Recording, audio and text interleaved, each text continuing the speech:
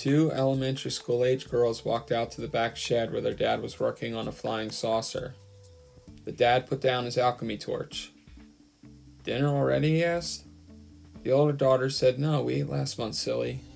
We're working on a math problem, and I know you said to try and figure it out first, or start name-calling strangers until the answer came, but we're still stuck." The dad lit the shed on fire, and they all exploded out. When they woke up from the blast, he said, "Okay, still stuck?" The daughter said yes.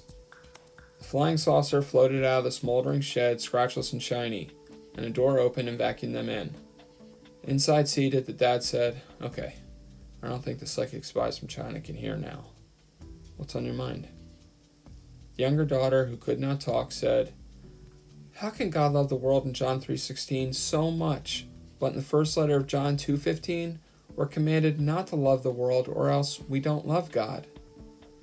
The dad said, "Same word, world. Wish it had been two different words. It would have been a world of difference. Most of the time, world means bad. Let's deal with the rule before." Both daughters started to slump in their chair and eyes rolled back. He threw a koala bear at each of them. The mute one said, "Dad," and threw the koala bear back at him. The koala bear hugged his neck and whispered up his nose. "It's sleep-inducing when you talk like one of those theologians and not like an actual biblical character.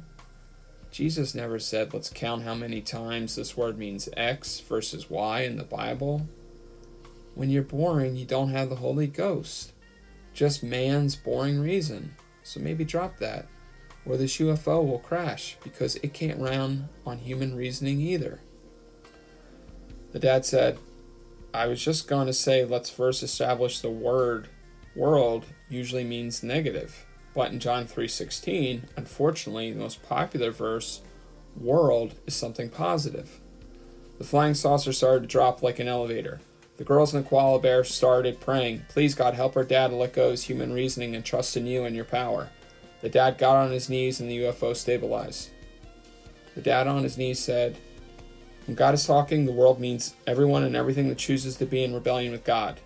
God is so loving, he wants to forgive the people who choose to surrender from the rebellion and accept his pardon and be drafted back into the eternal family." The UFO started to lose altitude and was shaking. The girl said, "We don't understand. It's still too shapeless." The dad wiped sweat from his forehead and said, "The world is like an ad. Not a blatant lie, but not the whole truth. The satisfaction it tantalizes will be fleeting. Its objective isn't truth. Its objective is to get you to buy it. God hates ads and advertisements. The serpent created them. God didn't die on a cross because he loves ads, but for the people who will be suckered by them. God doesn't want you to love the world because you will fall for its advertisements. An immortal, happy life without him. God can deal with the madman Agent Smiths because he can stomp out their tricks. If you're not born again like Neo with the Holy Ghost in you, you can't. And it's better to run from the ad agents than be captured and have your mind run by them. The devil created this rebellion in the Garden of Eden when the serpent gave Eve the first ad ever to eat the forbidden fruit. He started his own house party. The house was built on a volcano. The devil is panicking, knowing when the volcano becomes active, his house will fall in the lake of fire. He's to be judged.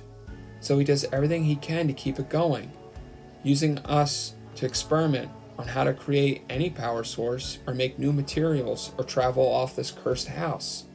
To keep us as slaves to his sin, he has to keep us distracted, to not ask what came before, what comes after.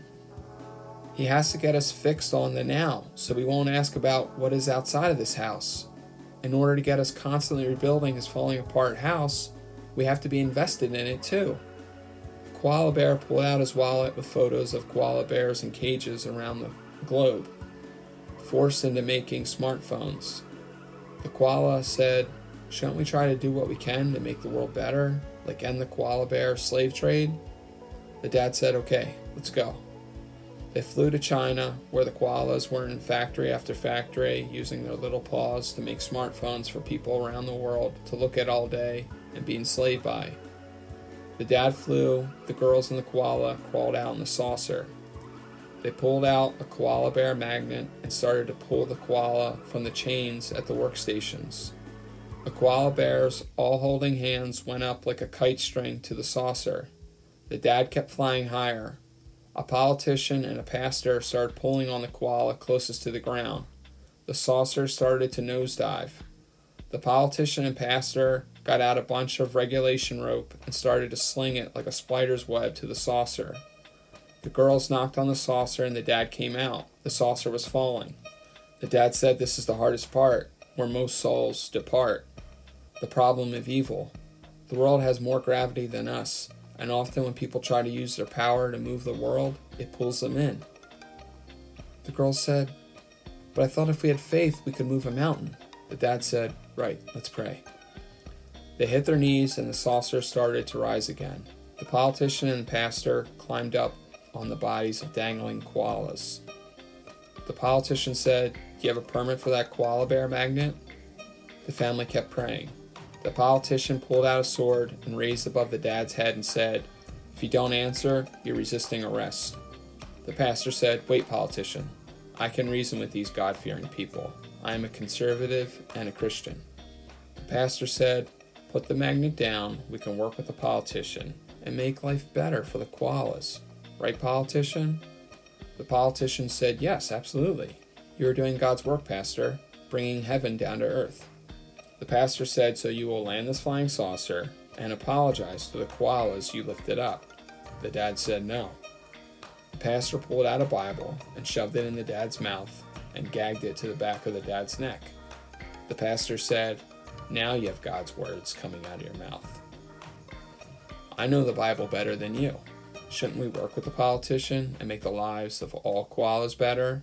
To be the Good Samaritan. Doesn't God command we obey the government? And this helps our witness by showing that we are pro-koala bears' lives improving. Then he chopped the dad's head off. The younger daughter said, "That was not very nice what you did to my dad." The older daughter said, "Yeah, how will the koalas' lives be better? They make phones that enslave others throughout the world." The younger said, "God didn't need a phone to talk to people in the past." The older said, "We wanted phones too, for games and videos and to take photos. When you have a smartphone, you just get a lot more ads and a lot more likely to block God. A smartphone is just lust of the flesh, lust of the eyes, and pride of life wrapped up in one. Maybe I can't put my finger on how the politician is deceiving, and either I trust Jesus that utopia doesn't happen till he comes back and throws out the trash, or I forget the whole book. If you are this friendly with the world, then the book you say you're an expert in says you must be an enemy of God." The pastor said to the girls, "You're an embarrassment to the faith. This is the kind of talk that turns people off from God. How dare you insult a smartphone or a politician? God's fingers on earth. Mr. Politician, I'm sorry they don't speak for God, but from the devil. I say chain them up. If they don't want to make smartphones, then they can't eat. That's what my Bible says." The pastor gagged the girls with Bibles and put Bluetooth headphones in their ears. "Now, you will listen to my sermons teach you what the Word of God really says about everything. Then maybe you'll repent and be saved."